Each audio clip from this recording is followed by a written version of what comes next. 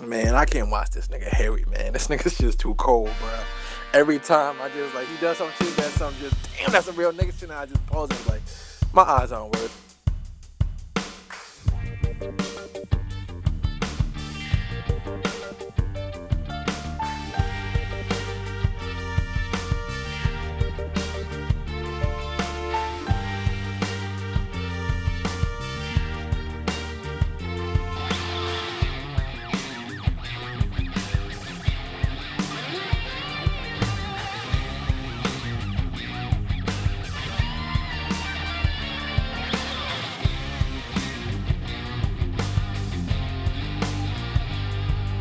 You y'all know what time it is. It's time for the Shaw's Law Podcast. You know who I am and what I do. Rob Shaw, aka the Pod God, aka say it with me now, Harry Harry Potter. Potter. I have a Hey, special guest on today. I have Zach LeMay of Reno, Nevada, and guys, he's one of us. He is a basketball lifer. He coaches girls. He has a podcast. Somehow he's friends with Zach Marbury. Like, there's a Hoop Dreams poster in the back. Like, Zach, say what's up, man. what's up, world? And you got one of the best names in the podcast game, my friend. So you definitely got one of the greatest names in the podcast world for sure. Appreciate that. All right, so let's uh, let's just start with your basketball background. Where'd you grow up? What was hoops your first love, or were you a three sport athlete? What do you have for us?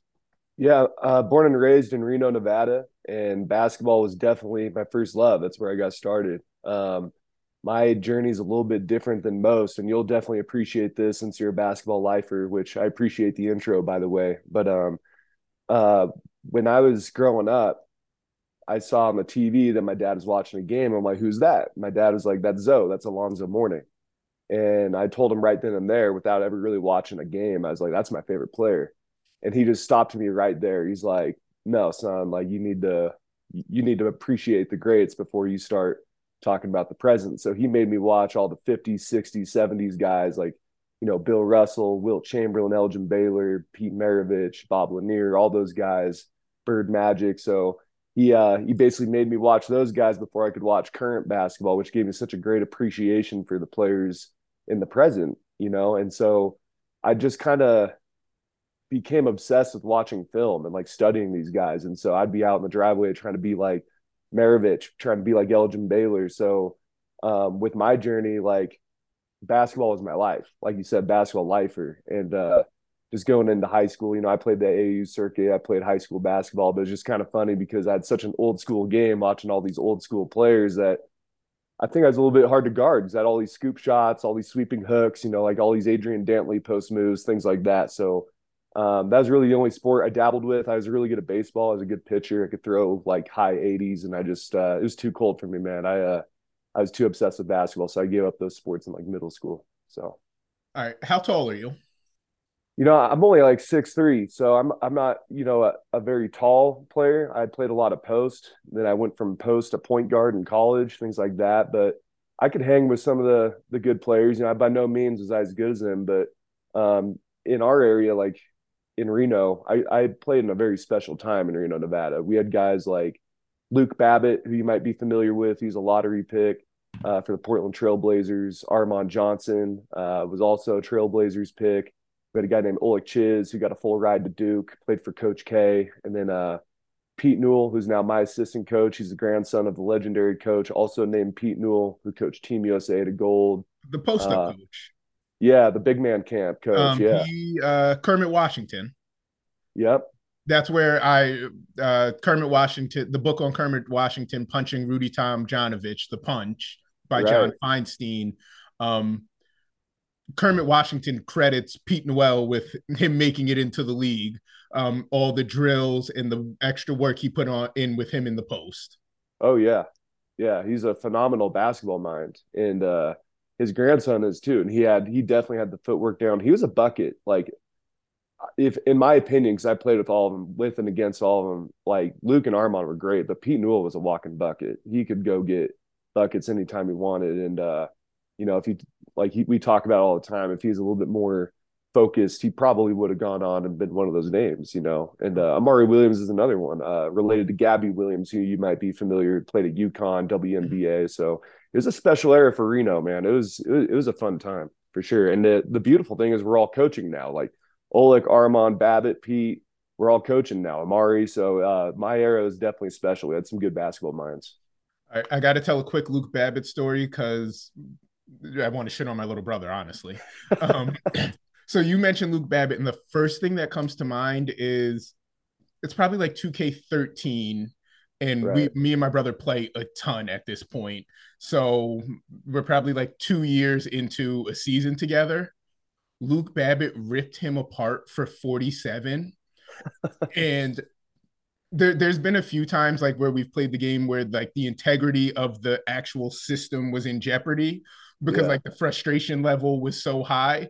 Right. This is one of those times where I was like, dude, if this dude hits one more bucket, we might not have a system. He's gonna break this. Yeah. So I've, that's automatically what I think of when I think of Luke Babbitt. I think of like his 2K lefty jumper just scorching the nets on my brother and thinking he's gonna stomp on our game. Yeah, you should try guarding him, man. In real life, it's not easy. I mean, the game was so easy for him. He'd just be walking up and down the court, splashing NBA range threes in high school, and we just hadn't really seen anything like that at that time in Reno. Reno's not like it is on the East Coast or in some of these big cities. Like that was pretty rare. You don't get kids going to the NBA very often in Reno, so that was definitely a fun time. So where did you play after college? I mean, I'm sorry, after high school.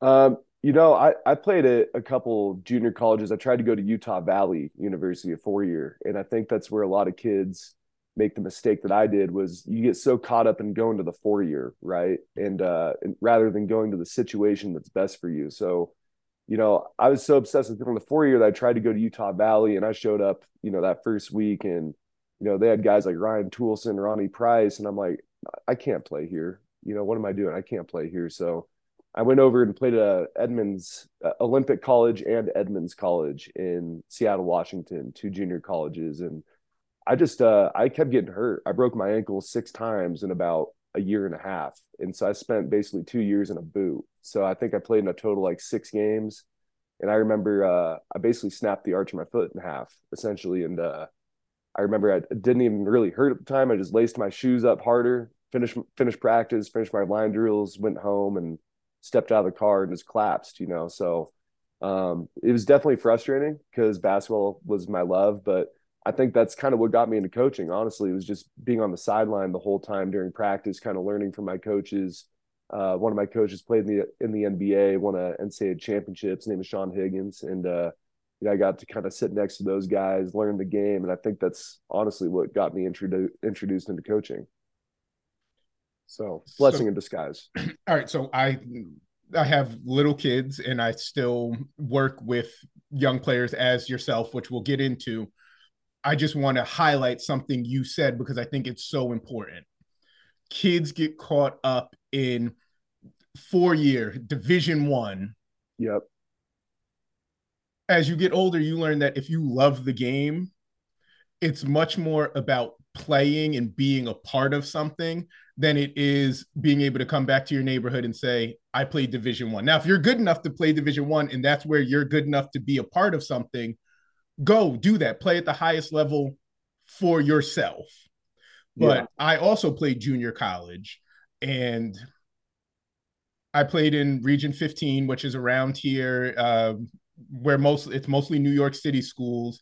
And the thing about junior college is if you go to a D2, you go to a D3, you go NIA, you go D1, everybody's probably relatively happy at that level or they feel that they belong.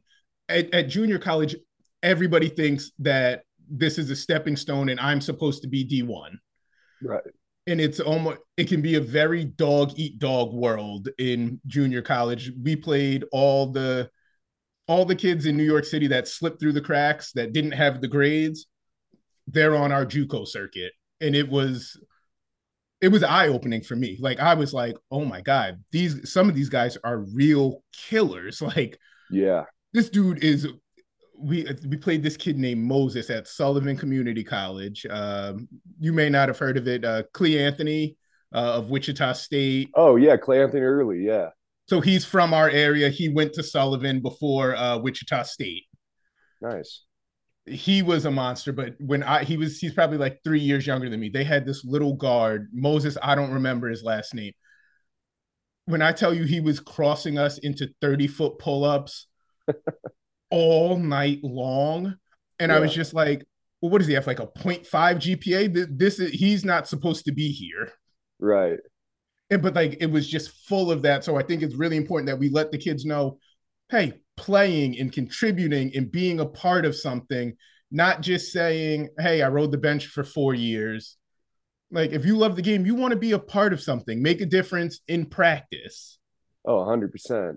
And, I think with me, I got a little bit cocky because in Reno, there's some talent, but there's not depth, if that makes sense. You don't have a team of 10 dudes that are going to go play college basketball on a high school team. That's very rare around here. But so I had good games against Luke Babbitt. I had a good game against Armand. And then, I went to some of these big camps. Like I went to the Stanford High Potential Camp and a couple of the big ones in California. And I played against the James Hardens and the Austin Days and some of those guys. And, I held my own. So in my head, I was D1. But then once I got there, I realized, especially going to Utah, a lot of them are LDS. And it wasn't like I was playing against 18, 19-year-old kids. I was playing against 24, 25-year-old dudes with a wife and kids. I'm asking them on a Friday, what are you guys doing? They're like, going to a movie with the kids, man. I got to put the kids to bed, things like that. So it's just a different college experience, for sure. But JUCO's no joke. Like it's a tough route. I think we had 9 or 10 guys that went on to go to Division I or play pro. There's a guy named Shaq McKissick who's like an overseas legend right now that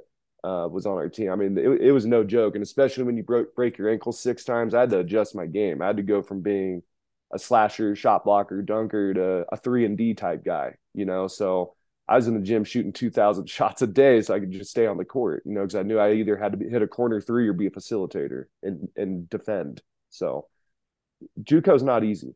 It's not sweet in JUCO. It's really not. Yeah.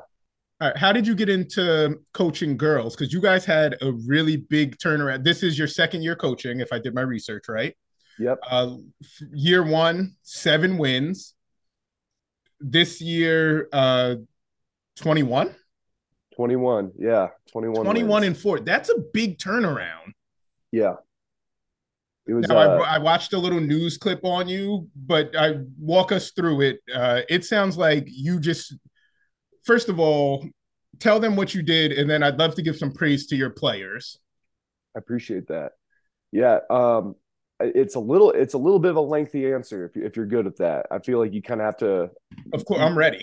Yeah. So I coach boys to start. I coached the freshman JV level to start. And that was like 5 or 6 years ago. So I had about 5 or 6 years of coaching boys. And, I love boys. Like there's nothing, it's not like I didn't like coaching boys, but it's definitely a different game, and when I was coaching the boys, like during that time, I was applying for varsity jobs and I just kept getting turned down from all the schools I wanted to go to. My my alma maters didn't hire me and stuff like that. So I was getting a little bit frustrated. We weren't having the best season because I was playing under a varsity coach where, he gave me the start, which I appreciate, but he's taking freshmen and up to varsity and he's JV. Taking the talent. He's taking the talent and developing it for himself. Yep. Yeah, as he should. For me, it was difficult. Like I was very into the developing and it was a great thing, but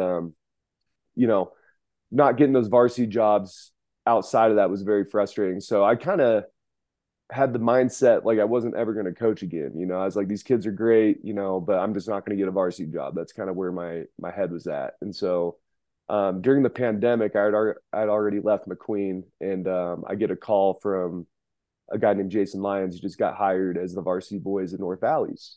And he said, do you want to help coach JV boys? I said, honestly, not really.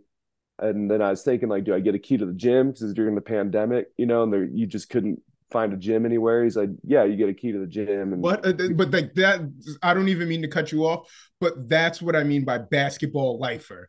Oh, yeah. It's the pandemic. I don't even want to coach, but I can get keys to a gym.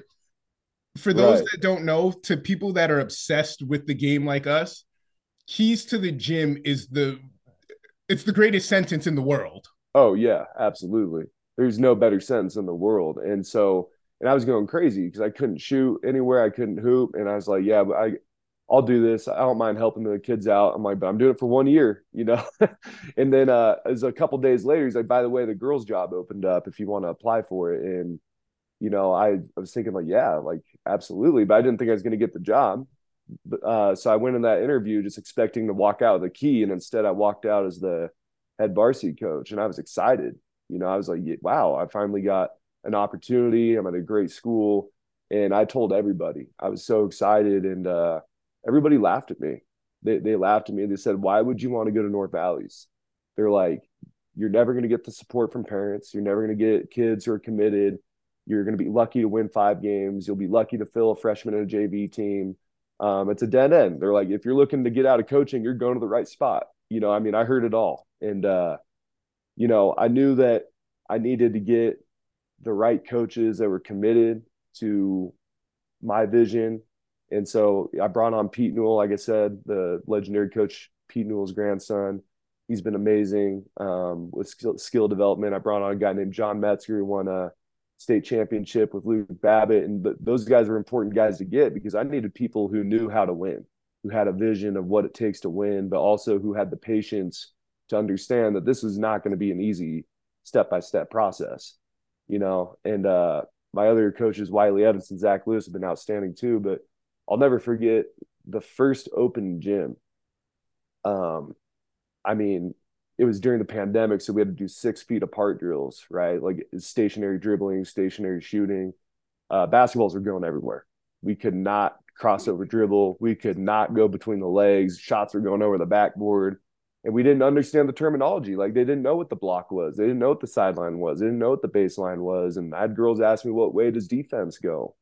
So I had one of those moments during practice where I walked out, like just for a minute, just to kind of clear my head and ask myself, like, am I really the right guy for this? Like, are we the right staff? Like, was everybody right? Um, you know, is this a dead end? And I walked back into the gym, and I'll never forget, we're doing this really basic, stupid passing drills. The dumbest drill you've ever seen. Is so basic and easy, and they could not get it.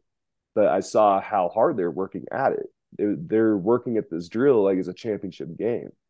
And I thought to myself in that moment, like, if they're working this hard at the most basic drill, like we got something. And I don't know what it is, but we got something, So we just kind of in my head, the philosophy was take this 1 minute at a time, one drill at a time, one practice at a time, one game at a time, one day at a time, and we'll see results. And we've kind of rode that wave up until this point. And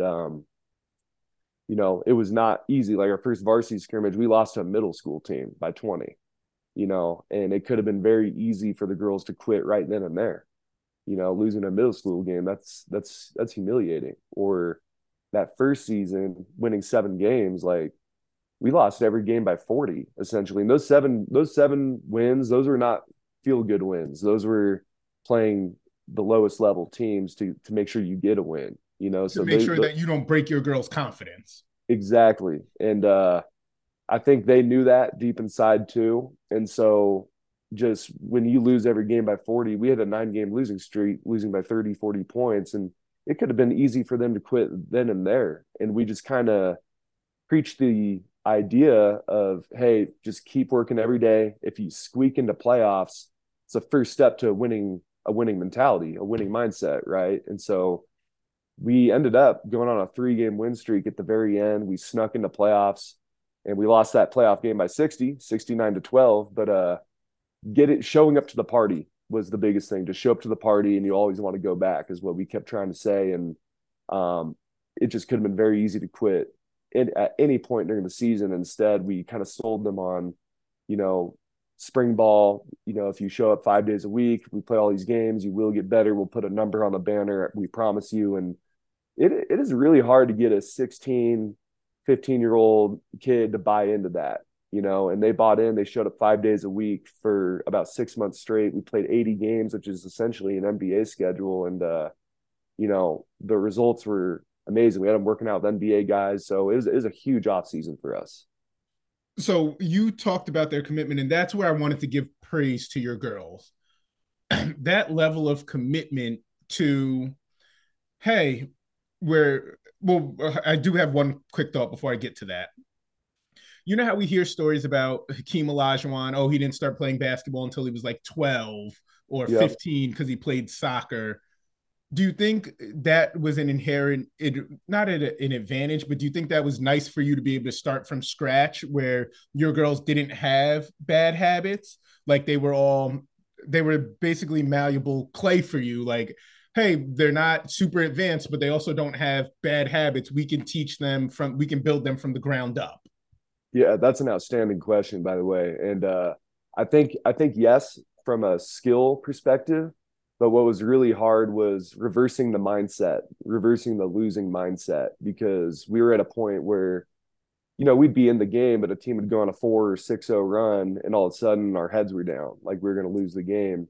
And that was a hard thing to change. And so what we did kind of this year with practice, which I think also playing so many games helped, because we'd play 4 or 5 games in a day, and you don't have time to worry about a loss. It's just on to the next one, on to the next one. But in practice, we timed everything. We made things competitive. We set goals every single day, and everything was so fast paced that we didn't even give them time to think about their failures. So I think that helped the mindset. But from a skill perspective, it was awesome to be able to work on form shooting and develop their form, or work on their pivots, things like that. But you also, it was definitely very elementary. Like we started from the very basics from day one. So that was also frustrating, because I knew that these other teams were doing a lot more advanced stuff than what we are doing at So it felt first. like playing So, catch up a little bit. oh, it's definitely catch up. Yeah. But at the same time, it's kind of nice to polish our skills. And I don't think that we work enough on those types of things. I think that also benefited us. But I do, just the level of commitment from your girls. You said that you guys went in the interview I saw, your season ended and then you guys played 5 days a week, 80 games up until October when your season started again. Yeah. That's commitment. And like you said, I was thinking it's just tough to get that level of commitment from just kids in general. You put a little bit of extra sauce on it, which really, I often say that teenage girls are the meanest people in the world. From having a little sister, and just like how I was like, man, you guys are so catty. And now you're telling me you're getting 15, 16, 17-year-old girls, hey, get them off their phones. We're not talking to boys. We're going to lock in for 2.5 hours daily, and we're Yeah. going to get results. And they bought in for 6 straight months. And then the proof was in the pudding. Yeah, and that was the key. This group is special, and it was essentially our same roster from the year before. We didn't really add anybody new other than a couple freshmen. But I mean, it was essentially the same roster. And I think what it was is that we never yelled at them. I never screamed and yelled at things that they physically could not do, or like talent wise could not do. Like we had just had to understand where we are at. Like, so I think we made it fun for them, but also like they were just tired of losing. Like they wanted something bigger. And I think that they started to see results, even though they're losing. I think they could kind of see like, we could do something. But I mean, the fact that they bought into that for each other was incredible to me. So Will they be how many of your girls be playing, any of them will, good God, sorry. Will any of them be playing in college next year? Did you graduate any seniors that are going to continue to play? yeah, so we have one of them that's just signed at Walla Walla, a 4-year school, which is outstanding. Then another one's going to go to junior college, and honestly, we have about 3 others that have the opportunities. And that was the biggest thing, was that I, uh, I a lot of kids don't really understand how the recruiting process works. So the biggest thing for me was, let's make highlight tapes. Let's send them out. If you want to play, like, let's make it happen. And it's amazing how, I mean, there's a place for everybody to play if they really want to. It just takes a little research and effort. And I think that not enough coaches do that. So I'm just trying to give the kids as many opportunities as we can, to go on to the next level. But I mean, we just won our league. We're league champions. And I think when you win league and you start winning, doors start opening up a little bit more. People start to recognize a little bit more. So I'm just really happy that they're getting that opportunity. Um, do you have an AAU program? I wouldn't call it AAU, but we did start a club, and you know, because in our district they don't allow you to play two sports at once. I knew I had to start a club if we're going to get girls in the gym year round, and so we're MTG Academy. It stands for more to the game, and yeah, I mean we do AAU, and I sent our girls down to Vegas to work out with like Marcus Banks, former NBA player. He does a lot of training with them on ball handling, passing, and then Zach Marbury is another one that we met down with Vegas, and he was outstanding. But they both gave them so much knowledge and confidence. They came back from that trip just different basketball players, you know. So definitely we like to do stuff like that in our AU program. Just training with pros, playing a lot of games, and doing a lot of skill work. It makes it fun. All right, and then you play in 3A. So Yep. New York has 2A is as big as it gets in New York. North Carolina gets up to like 5A and 7A. How is 3A as big as it gets in Reno, or is So there it bigger? it go 5A is the biggest, but there is no 4A in Reno. So it's 5A then 3A. But honestly, this year 3A was better than 5A in a lot of ways. Like the top four teams, Lowry, us, Fernley, they beat a lot of the 5As. Like we were 3-0 against 5As this year. And Lowry beat the top 5As in season. So did Fernley. So we definitely those top four teams are very stacked. So it is a special year for 3A. Like any other year in 3A, we would have won a state championship, but we just had Fernley and Lowry in our way, which was kind of rare. But yeah, I mean those teams are outstanding. And but we are going to be moving up to 5A. I think in a year or two they're going to move us up just because we're a little bit more populated than some of the other schools. So we should be in 5A here in the next year or two, which is pretty awesome. Just as an idea, how many students roughly 5A, or how many students are roughly in your school, just for comparison's sake? Ooh, that's a good question. I was not ready for that one. I I honestly don't know. Okay, no big deal. Because like so A around where I am is probably like 900 to 1,000, and then double A is probably anything bigger than that. Yeah, if I had to guess, I'd say 12,000 if I had to Okay. guess. Yeah. All right. Do you still play? I do. I play in the mornings and everything. I try to do some pro-ams here and there just to keep it competitive because, men's league isn't exactly competitive enough. But I know where I'm at. I'm not trying to prove anything anymore. I do it for the love of it and the exercise, but I still get my 1,000 shots up a day pretty much. So I'm always on the shooting machine before practice, things like that. So like you said, Hooper for life. It never goes away. Like once it's in you, it just never leaves. So I try to play as much as I can. We definitely got a morning crew with some older players that we play at 5 a.m. before everyone's got to go to work. So it's fun. And then I have two questions that my nosy girlfriend needs to know. First, Okay. besides coaching, what do you do? What is your Do you have a day job, or are you full-time coaching? I work in logistics, and so a lot of it is work from home, which is awesome. It gives me time to be there for the kids whenever I need to be. So I can work from home, make my own schedule. But I definitely want to try to do more training, coaching on the side to where that becomes more of the full time thing. Because I will say like this group of girls gave me the love for coaching back because like I said when I was trying to get out of it, this group definitely gave me the love for it back. So I think they've done a lot for me. A lot of times people say coaches make players. In this situation I think players made coaches because they definitely insert that love back in for me, and it makes me want to do it full time. So eventually that will be the goal if we can do something like that. So All right, and you're a dog dad. What kind of dog? What's the dog's name? I got two. I got a golden retriever, and I also have a black lab, half golden retriever. It's the same mom, different dad, Oh, which is Team pretty Black Lab. special. I have a Black Lab as well. Yeah, and they're brothers. Like they have the same mom, and so it's special. They definitely got a different love for each other. So yeah, I love my dogs, man. They're definitely my kids. All right, that's awesome. We're gonna take a quick break, and then I just want to jump into your podcast. Okay, awesome. All right. So we've talked about where you grew up. We've talked about how you got into coaching. How did you get into podcasting? And I swear to God, Zach, if this story starts with, it was the pandemic.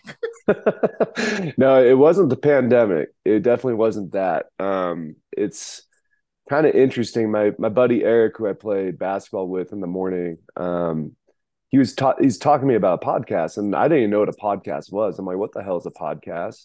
And he's trying to explain it to me, and it just seems so foreign to me. Like, if you get to know me a little bit better, like I'm very old school. Like I'm not good at technology, any of those things. So it was very foreign, and he's kind of explaining it to me, and I said, maybe we should do something like that. Like, I know some people. I played a lot of basketball.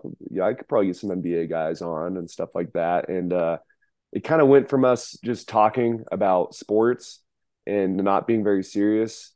And it just kind of turned into something during the pandemic where we just got really bored, and I started sending out all these emails like, hey, like hitting up all my friends, like, do you want to come like talk about your basketball journey on the podcast? And all of a sudden we got a guy named Rod Benson who played for Reno Bighorns, and it turned into a journalist for the Trailblazers. And we ended up getting Rex Walters, and we kind of built our book a little bit to where they had a connection. We kind of connected the dots to where we're getting Hall of Famers like Oscar Schmidt, Dino Raja, and like Zach Marbury, things like that. So it definitely, to answer your question, it was just such a random thing that happened, and we would have never expected to get the guests that we're getting. Like we weren't even thinking about having guests at first, and we didn't really know what direction we wanted it to go. But I did know that I wanted to basically give positive messages and have the younger players learn about the game and learn about the history of the game.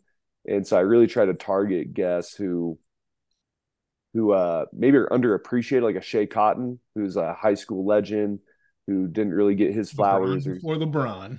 Yeah, or like an Oscar Schmidt, like he's one of the greatest players to ever play the game, but how often do we really talk about him? And so, or Chris Herron, with his drug addiction, like when we had Chris Herron on, everything that he's done, to be with his recovery, so we definitely want to get some positive stories out there for guys that maybe went through some adversity in their careers and just had a positive message to give out on that adversity. And honestly, like we're never done learning. Like I'm never done learning as a coach or a player. So I learn something new every single time I have one of these guys on, and it's just been a beautiful thing. So you said you were emailing people. Have you found it easier to get guests via email or social media?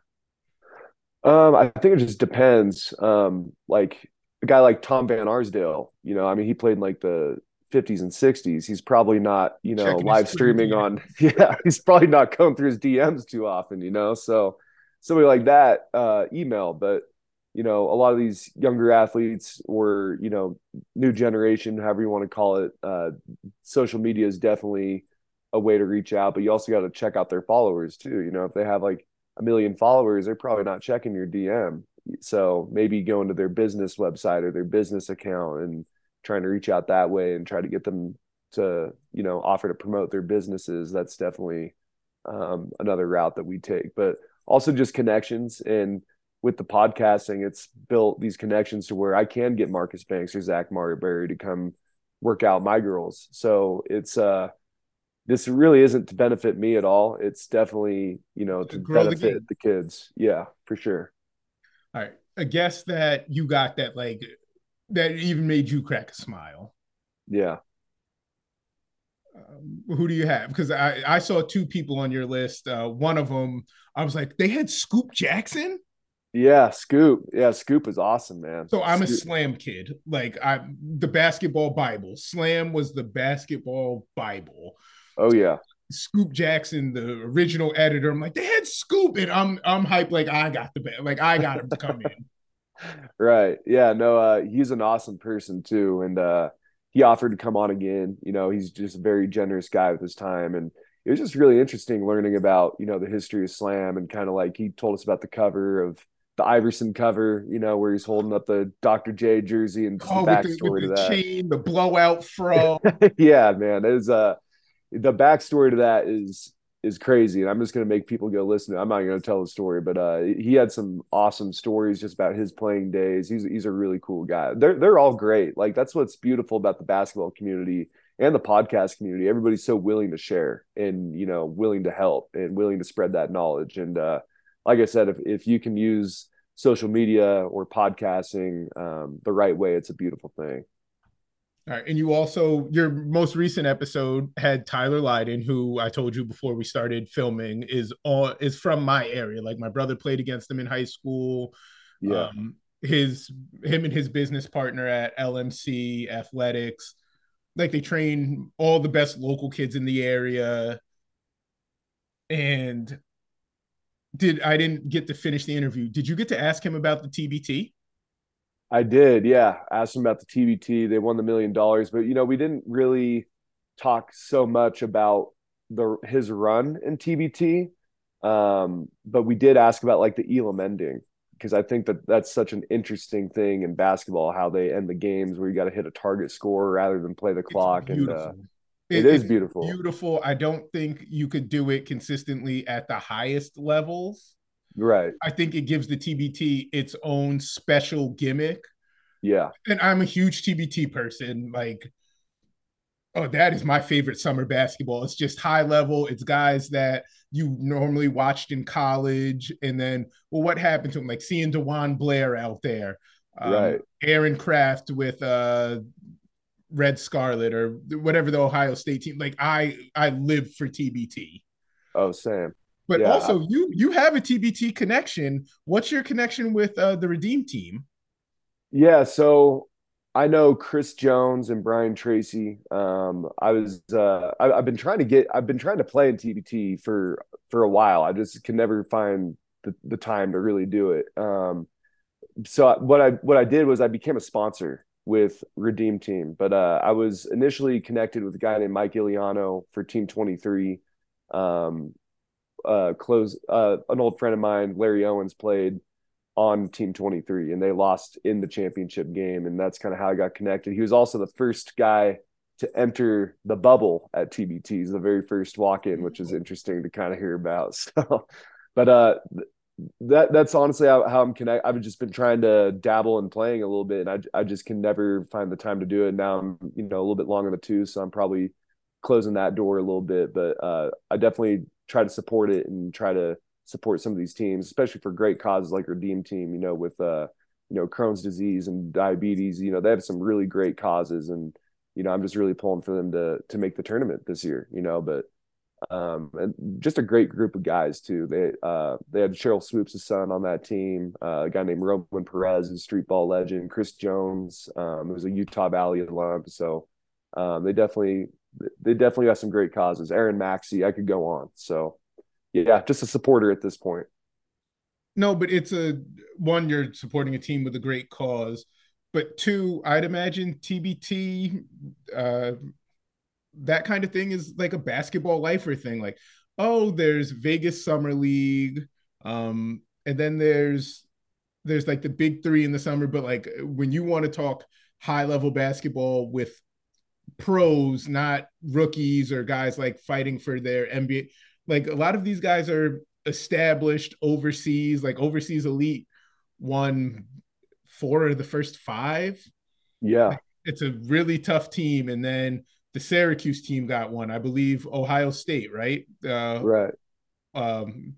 So it's high level basketball, and the concept is, look, me and my 5 guys from my block, my neighbor, it's the same thing that we grew up playing. Like you would get your high school team, I imagine, like I would get me and my friends and we would go to the next town over and play. Right. Well, yeah. this is the same thing, just, yo, if we got together a group of my college alumni, they bust your college alumni's ass. Yeah.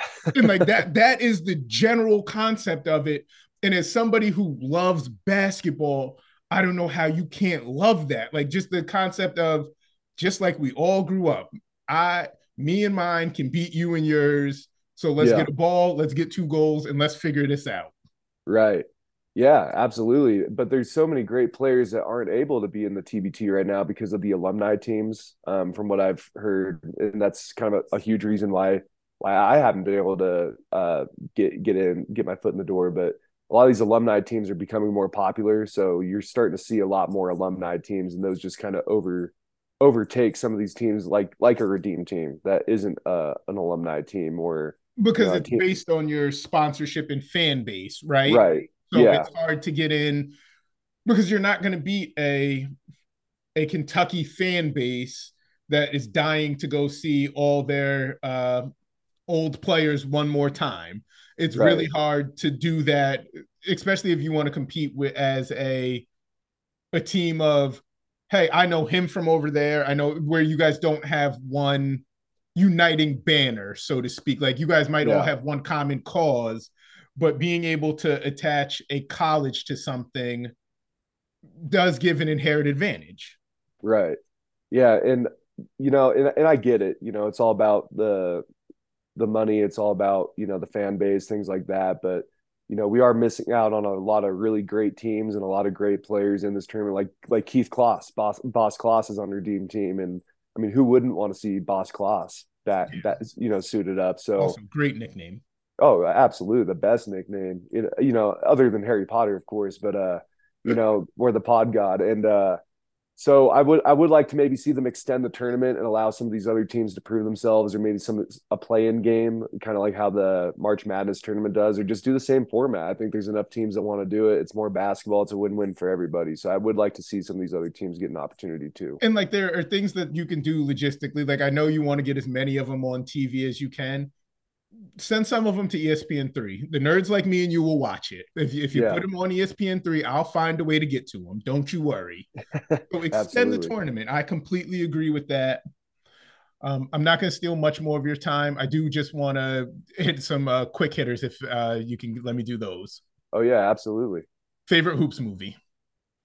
Ooh, I mean, how do you beat Hoop Dreams, right? I think it's just the most important hoops movie. I think Hoop Dreams is most important, but I also do like Rebound, The Legend of Earl Manigault. That's another movie and another guy that people need to know more about is Earl Manigault, the original GOAT.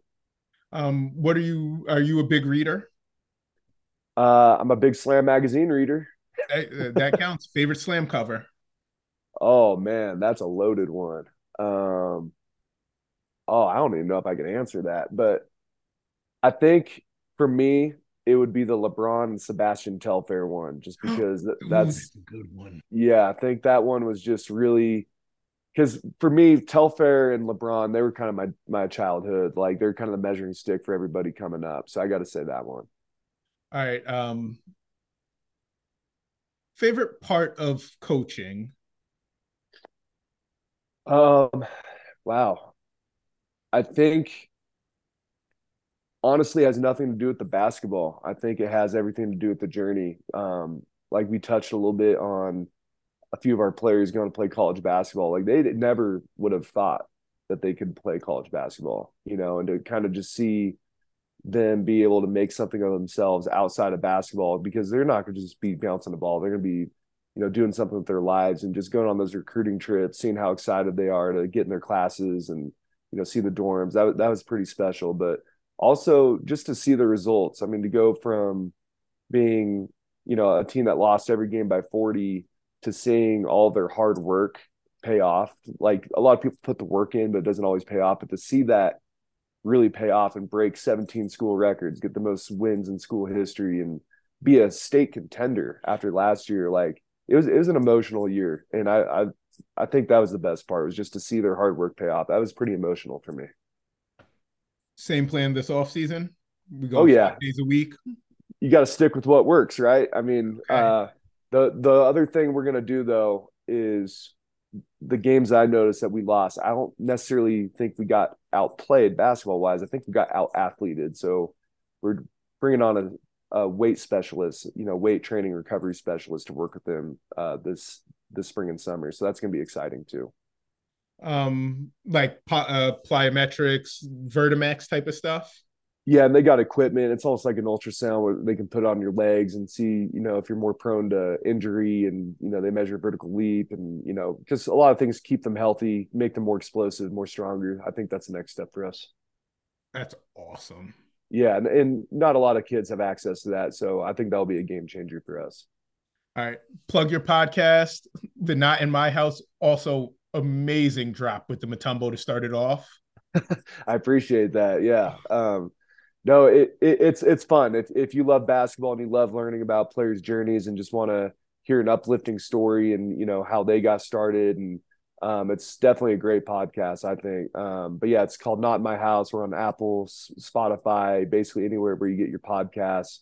We're probably going to get on YouTube here quick. Yeah, it's been special. We've had over 125 professional athletes and definitely some names that you'll know. And if you don't know them, you should know them because, like I said, we try to get people on that are a little bit underappreciated that have an incredible story. So I think I think if you love basketball, you'll dig it. So just give it a try. I think you'll dig it.